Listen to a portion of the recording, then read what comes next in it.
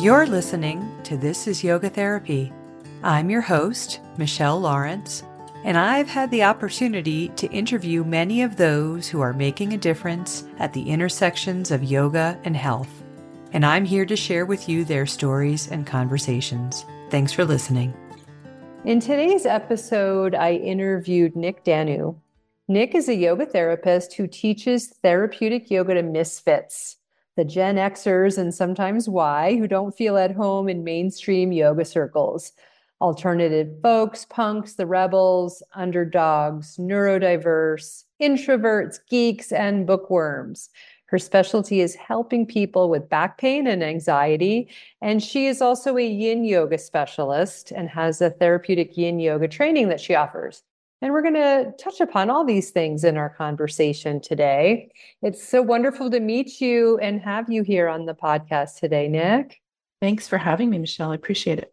And I can identify in a couple of those categories that you name there in your bio. So you're preaching my language a bit. You're definitely speaking to me a bit. I'd love for you to share a little bit more about yourself. Let us know where you're from, what got you into yoga, and how it brought you where you are today. And of course, like the short version, I'm sure Yes. you could say about that.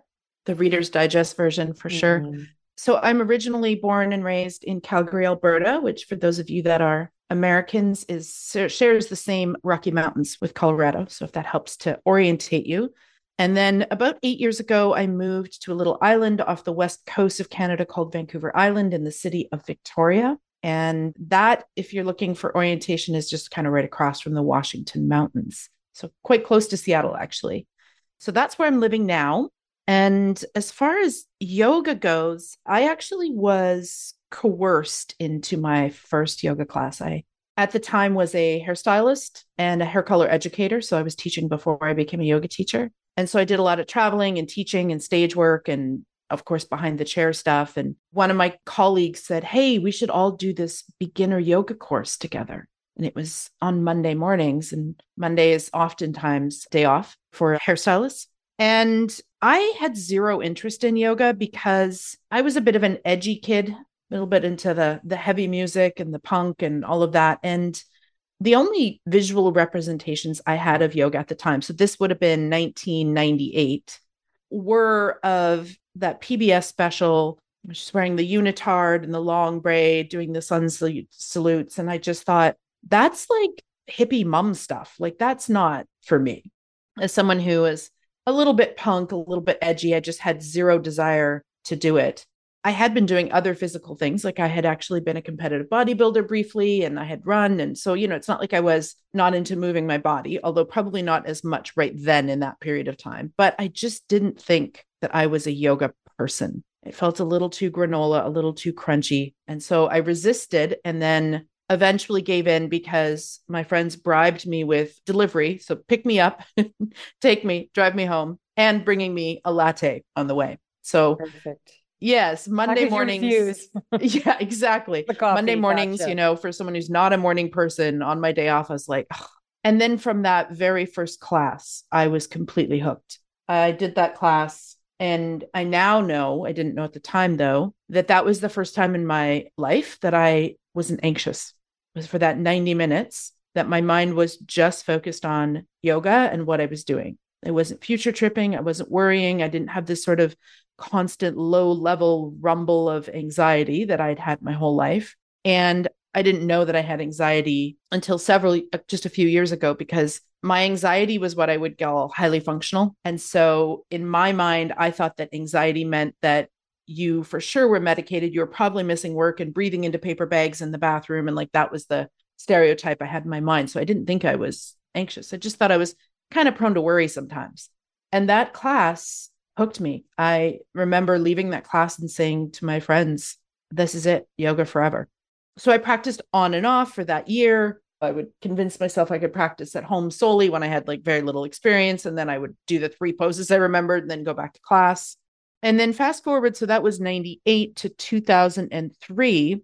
So I'm still doing yoga, still practicing, still going to studios and doing some things at home from what I can remember.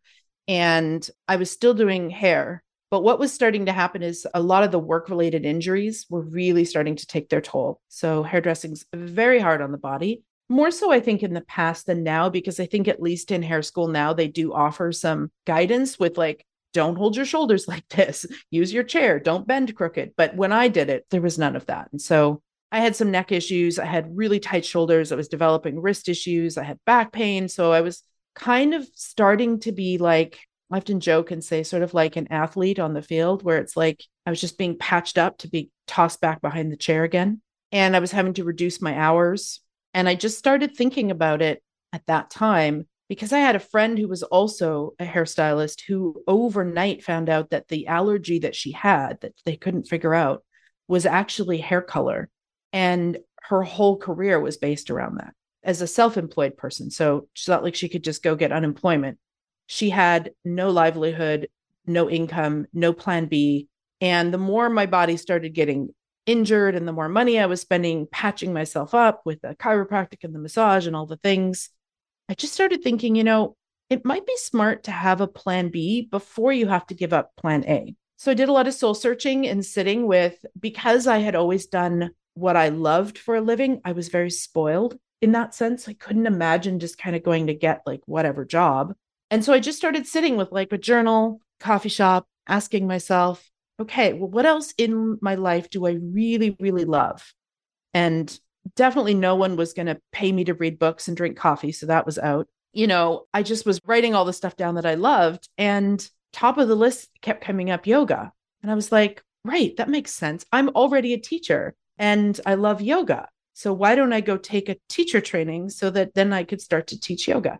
First teacher training was in 2003. And that was like a year and a half-ish. It was a year and a half program. And it was Iyengar based, but not an Iyengar certification program, meaning all of the teachers other than one in that program were Iyengar teachers. So essentially that's what we were learning, but it wasn't like a program to lead us on the ladder of becoming Iyengar certified. So that was my first training. And I fell in love, of course, with it even more. And when I finished my training, I had done a lot of therapeutic mentorship in that training.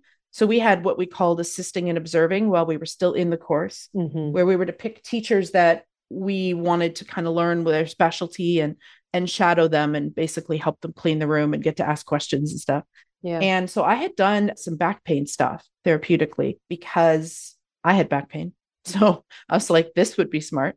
And I think I had done a prenatal one too, just so that I knew what to modify if people came to my class. So that first program was a 300 hour because it was 200 plus 100 of mentorship.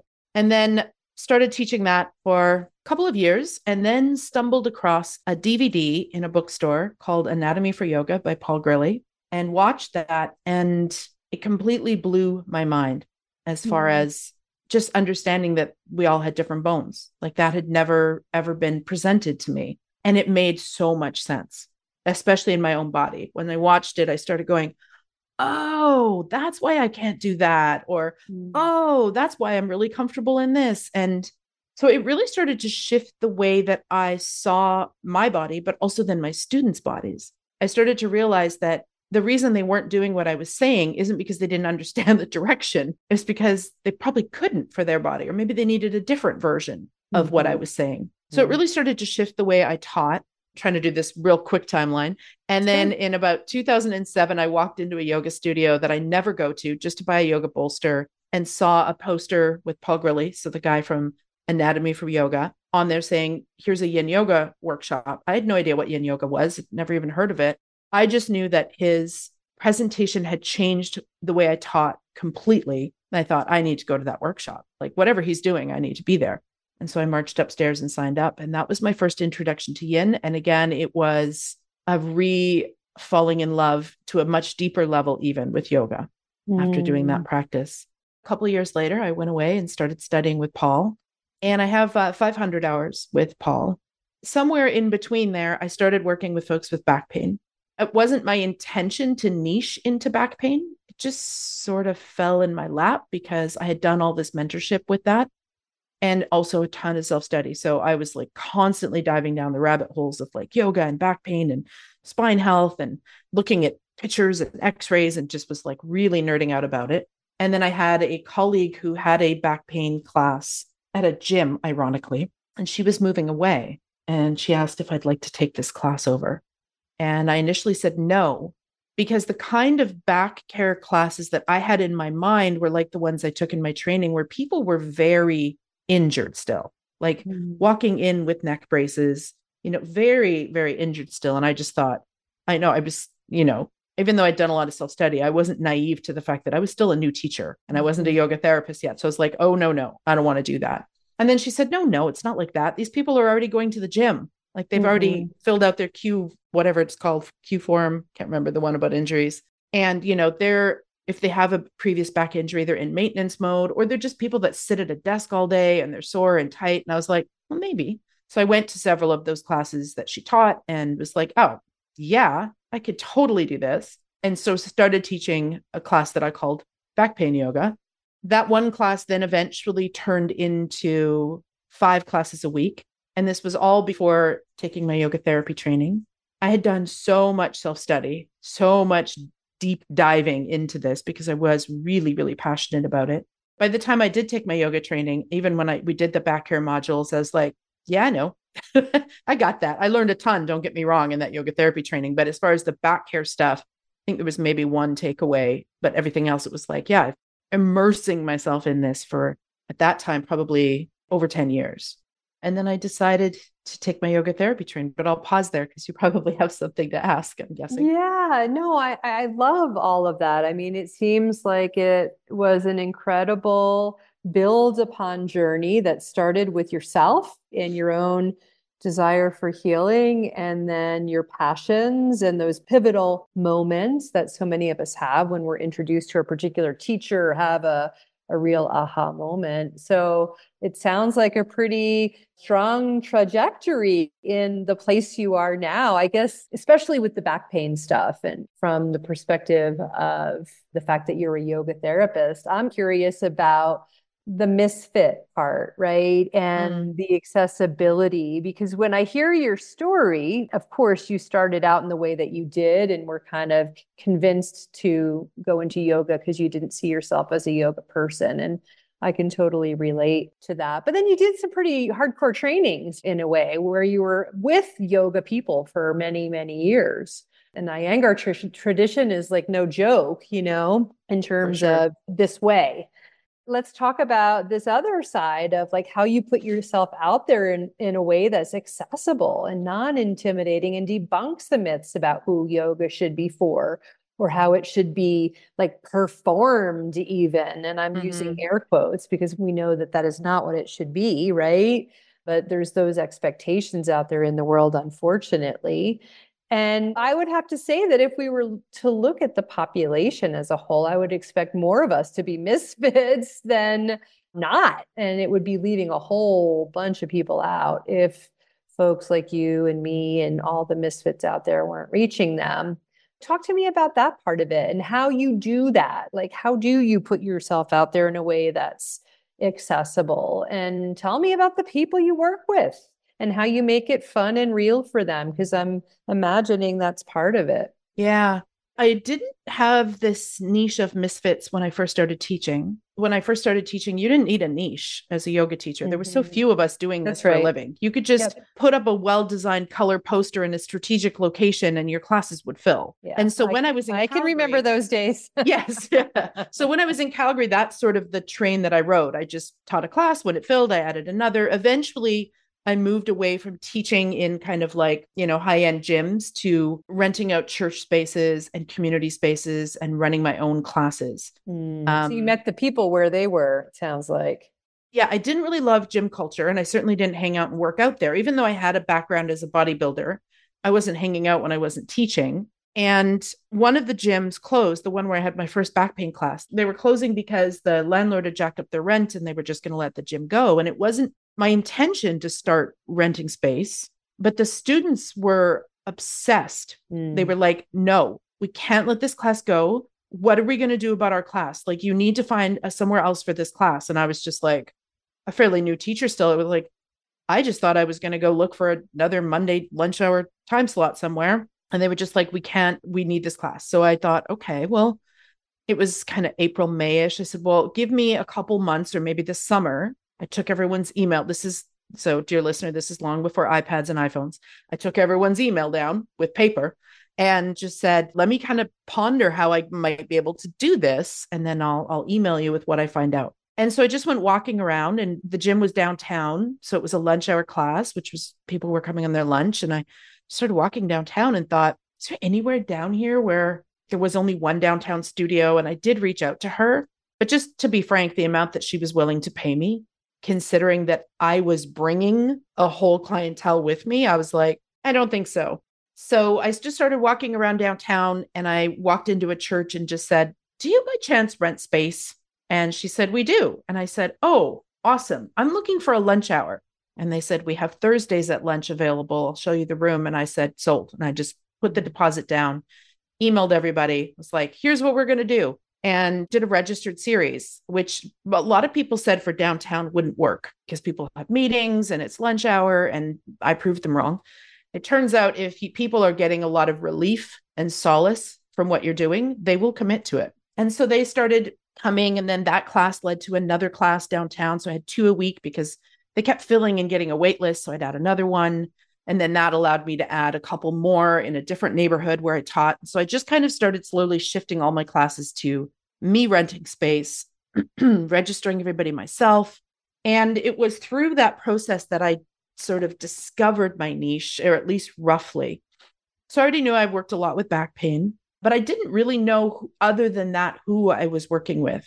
And when the discussion of niching was starting to come up in the Yogaverse, I started looking at my students when they were in Shavasana and trying to figure out what they all had in common. There were different genders, different tax brackets. Some of them lived in the neighborhood. Some of them drove in, different age groups. Like I was just really struggling because I was thinking of my niche as a demographic, people between this age and this age and this tax bracket. And so because I was very new to business stuff back then. So I just kept looking at them while they were in Shavasana and trying to go, what do you have in common with you and you and you? Like I can't see the common thread here until one summer I was taking the summer off to go study with Paul Grelly. And one of my students said, now this is again going to date how long ago this was. Is there a DVD that you can recommend that I could get to practice with over the summer? And of course, I recommended all the usual suspects like the AM, PM, Gaiam one and the things that were out at the time. Mm-hmm. And he said, yeah, I tried that when we did our Christmas break, but they don't teach like you do. And for some reason, that kind of just sparked that there was something, maybe the niche wasn't who they were, but what I was doing. And so I just asked him, I was like, what do you mean by that? And he said, well, you show us different ways to do the poses. If we can't do the full poses, you teach us how to use props and you give us other poses if that pose isn't good because we have an injury. And like nobody else teaches like that. And that's when I was like, I'm teaching the people who aren't yoga people. In some senses, I was teaching me before I found yoga. The first part was I'm teaching people who aren't yoga people. And my first kind of way to summarize that was I said yoga for the rest of us. But I started realizing later in life, especially as I moved to a new city and was like rebuilding, that even that was a bit too general. And so that's where Yoga for Misfits came about. Mm-hmm. And the reason that I spelled it out so specifically on my website is because I would get people coming to my classes, and I still do. It's not a problem. I'm happy to have them, who I would look at when they'd come in and go, you're a misfit? Really? You feel like a misfit? Like, I don't see it, you know? Mm-hmm. And so, yes, those qualities that I mentioned in that list that you read of, you know, introverts, geeks, bookworms, punks, et cetera, is a way to kind of narrow down who I work with. But oftentimes I find that people may only check one or two of those boxes in that list, but because they continue reading on my website, they're just like, okay, that's it. I'm sold, you know? So they might be a boomer. They might not be Gen X or sometimes Y, for example, right. But they don't feel flexible. They don't feel comfortable in yoga circles. They are introverted. And so they're just like, yes, this is the class for me. Yeah. In like some ways you've narrowed it down and niched it, but you've also seen them. Now they're seen. They feel seen and they can relate. And we all want that, a sense of belonging in a way, right? So you don't have to check off all those boxes in order to, I think, resonate with the way in which you've put yourself out there to the people that you're serving. Yeah. Most often when people read my homepage and then come to class or email me, one of the first things they say is, I felt like you were talking directly to me. Yes, that's what we all want to do in marketing. Yeah. Yeah. And that's because once I knew who they were, I started interviewing some students and asking them questions. And then I was using their words in my copy, not my words. Right. And so, brilliant. there's a free business tip for anyone listening. It was my students that said, I went to a yoga class, but it felt more like boot camp than yoga. Like that's not my words, their words. Or I really like yoga, but I don't really like yoga people. It's too granola. Like that's their words. So I started just kind of really getting curious about who these people were, that what was I doing differently that made them feel like this is my home for yoga. And that took a couple of years actually of kind of like really picking that apart and interviewing people. But then now I think I've got it. Yeah. Fantastic. So let's talk about the therapeutic yin piece. So maybe what got you specifically in there, although you've already kind of mentioned that a bit with your passion and love for yin and meeting Paul Gridley, but like that focus of therapeutic yin, was there a gap that you wanted to address or? Yeah. Tell us and that I was then the therapeutic yin or what they could expect in that too. Yeah. I mean, originally I would say that. So what happened was I already had this yin expertise. When I started taking my yoga therapy training, I already had over 400 hours of yin training. So I was very committed and enmeshed and loved the style and had been teaching it and practicing it a lot. And what I started to realize when I was in my yoga therapy training is that there was a whole lot of misconceptions about what yin was. I would just hear comments from other teachers or trainers, and I'd think, where did you get the idea that's what happens in yin? Or that's not what we do in yin. So that was part of it. And then the other part of it was I did have a bit, I will say, of a little bit of a dark night of the soul when I was in my therapeutic training and I took my trauma module, which then I mentored with as well so that I could get that information more than once. I really started having a bit of a divergence in myself because I loved yin. And yet, if I was looking at how the trauma center was defining trauma sensitive yoga, yin wouldn't fit. They have a specific protocol, right? And so I was like, how am I going to align these two things that I love? And it was challenging at the beginning because I was like, do I either have to not be a yoga therapist and keep yin, or the other way around? Do I keep yin and just say, well, this yoga therapy education was fun, but I'm moving on, Can you say more about that before you even go on? Because I feel like anything could be made trauma informed. So what was that moment where you thought the two couldn't coexist? Well, I think because I was hearing. I was hearing the trauma sensitive, which is sort of TM'd by the trauma center, right? And they have a specific protocol. Sure. And so I was looking at that protocol and like still quiet, not a lot of talking, none of that was part of their framework. And I was like, those are essential parts of yin. Like I can't teach yin and prattle on the whole time talking. And so I just thought, what am I going to do? And so what I did, it was interesting because my last training wasn't going to be my last training with Paul and probably won't be, but then the COVID happened. So haven't gone back since. But the one right before the dark days, I was in my yoga therapy training and I took 2 weeks off to go and study with Paul again and get my kind of last 100 for the 500. And as I was in that training, I just started seeing things through a new lens. Languaging, for example, there was words that the yin community all use that I just started feeling like, ooh, I don't really like those. And not only do I not like them and do they not feel trauma informed, they don't feel accurate actually either. So things like coming to your edge. First of all, I don't really think that an edge is a great visual for anybody because what has edges? Knives, cliffs, like not a great thing. Bodies. Really. Yeah, exactly. And also when I come into a shape, I don't feel like there's an edge. An edge makes it sound like it's a sort of a firm line. To me, it feels more like a zone than an edge. So that wasn't resonating. The fact that they talk about stressing the tissues, which is scientifically accurate. But when you say that to the average person, nobody wants more stress. Like, why would you tell people you're going to stress their tissues?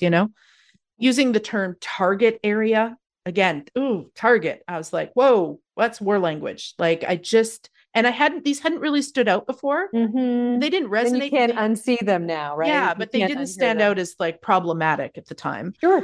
Even using the word discomfort left me with a little bit of like, yeah, but the line for most people between discomfort and pain is kind of blurry. And is that a skillful use of language? And so I started switching language. And so I met with Paul. We had a little one-on-one chat when I was out there. And I just said, I've been taking my yoga therapy training. And I said, and for the most part, other than a couple things, it's actually really online with everything I've learned. Sure. Accessibility, skeletal variation, individuals being able to do what works for their body, like all of that.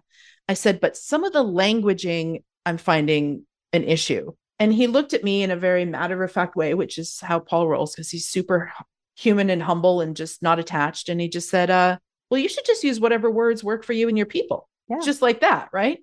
And so I started looking at these words and going, okay, how can I switch them to something that feels less triggering, but also feels more accurate to the actual experience of yin? So instead of edge, I just say sensation. Because the other thing about that is that sometimes that sensation is stretch. Sometimes it's not. Sometimes it's gentle compression. Sometimes it's actually just chi flow in your body. So I feel like sensation is a bit more broad so that people, if they're in a shape and I say, you might be feeling sensation, they don't feel like they're doing it wrong if what they're feeling isn't stretch. Now, of course, I do say we're not looking for any pain, but sensation, it's more open. I don't use the word stress. I just leave it out completely. I haven't had to replace it. I don't need to say we're going to stress your tissues or we're going to work your tissues. They already know that's what they're there for. I don't say target area. I say intended area because, again, the languaging, but also that feels more accurate. Like what you might feel right in your piriformis, I might feel a little higher in a pose. And so does it mean I'm doing it wrong? No. So I might say the intended area for this is, but you also could be feeling it elsewhere, and that's fine. I switched over the word discomfort again. I just use sensation. So I don't say edge, stress, target area, or discomfort. And then the other thing that changed for me was in yin circles, they often will say, you come to sort of 70% of the most that you could do. And what I was noticing was that was fine for people who knew how to chill out a little, but for the recovering A types in the room, that meant they were going for 100. And so I started backtracking that as well. So I say like 50 to 60%, knowing that then there's a lot of room to back out, to go deeper as the body shifts, and that they're in a zone where also their nervous system is more likely to be in parasympathetic. And when they start pushing into that 70, 80, 90, 100%, that's when that sympathetic response can kick in, which defeats the whole point of the practice to me. Sure. I really started looking at how can I make my yin classes nervous system focused? So that, yes, we're making these funny shapes. That's another thing that I changed. I don't say poses, I say shapes. Making these funny shapes with our body, but that maybe that's not the primary focus. And maybe the primary focus is actually getting them into constructive rest and guiding them with some mindfulness there for a while so that they have an opportunity to start to switch gears and to fully arrive before we're even going into these funny shapes that we make with our body. And then also at the end, allowing a good amount of time again for nervous system nourishment. So that really started to shift as well, where I started thinking, if my students in this class get nothing else other than a good bathe of their parasympathetic nervous system, I can dust my hands off and feel complete with that. And that the poses are just sort of like accessory to that, as opposed to the main focus. So that started to change. Now, also a whole bunch of accessibility, but I would say I was already all over the accessibility train. Again, being Iyengar trained, I've been a props queen for many, many years. So I've always really had the ability to look at people and go, you don't look comfortable. What if we put a block here? What if we try to bolster? Maybe if we shifted this, how does that feel? So that part didn't change. A bigger focus on interoception, which is, of course, when you're not a yoga therapist, most of us and yoga teachers don't even know what that word means. But I really started looking at my classes as a place for, number one, nervous system nourishment. Number two, a way for my students to cultivate interoception. So that changed how I cue, what I talk about, where I direct their attention. And then the third part is like, oh yeah, and we're going to do some poses. But that kind of became the priority for me, was deep rest and practicing interoception while making some funny shapes with our body. Luckily, also, yin is already a very functional form of yoga. I didn't have to alter that at all. Like it's very clear in yin that we're doing this for this reason, not just kind of randomly throwing shapes in because they're fun. So that was kind of how it started to shift. And of course, because Paul is incredibly humble and human and not at all attached to his way, air quotes, of doing things, he was totally on board with all of it. He was just like, yeah, I mean, you should do whatever you think is right for your people. So that's kind of how it shifted. And then I started to feel like, okay, now I can say what I'm teaching is therapeutic yin, because it has these key differences from other styles of other teachers teaching yin, or just kind of how we were generally trained in most of our yin trainings. And so now I offer all of that when I train teachers as well. It's a great distinction. Yeah, it's a real focus on like, okay, nervous system nourishment. You know, we often joke like, you get constructive rest, you get constructive rest. And I love seeing actually my graduates when they do their final assignments, seeing that all of them start every sequence with constructive rest. And I tell them, I'm very clear. I'm like, by the way, this isn't a yin thing. This is a therapeutic thing. Use it or don't. But they all fall so in love with starting that way that they just end up doing it. So now that's how I train teachers as well, which is a bit of a different way to train teachers. I don't offer in my course because it is at this time, it's only 60 plus hours, but I have a feeling it won't be long before it's much longer. It's because it's a continuing ed module. It's not designed for new teachers. It's designed for experienced teachers, or at least teachers who already have a 200. And I feel like that's what kind of makes it stand out.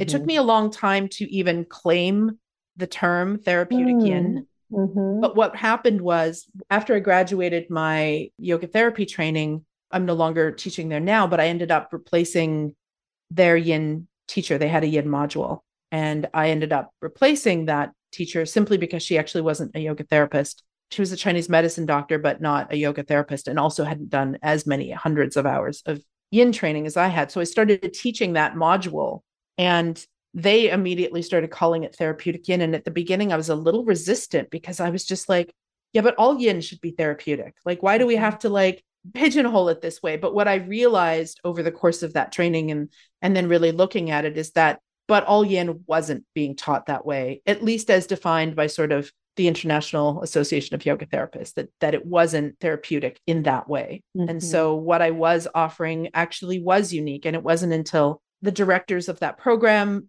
coined it that, and then the feedback I kept getting from the students was like, wow, this was so different than any other yin that I've taken, that I was like, okay, I guess I somehow found another little niche there that it wasn't intentional, but it happened. Very cool. Very cool. I love it. And I think there is a really great niche for that. Or I think it's beautiful that you were able to take this practice and teach it in that way. Right. And I think we can do that with everything, all the different styles. So kudos for you for just taking the lead on that with yin. I'm not really too familiar with other people who are overtly doing that, right? I'm sure there are others who are, right? Because they're yoga therapists as well and teach quite a bit of yin, but I think that sounds fabulous. So just to kind of wind down a little bit, and of course, like you've got the therapeutic yin training now, you've got a podcast as well. I'll put all those links in the show notes here, but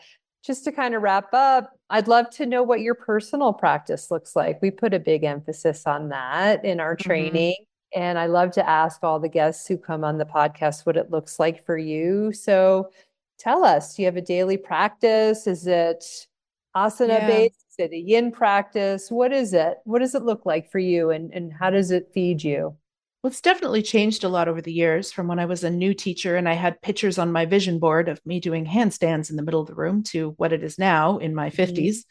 And I don't know, maybe 10, 12 years, somewhere around there.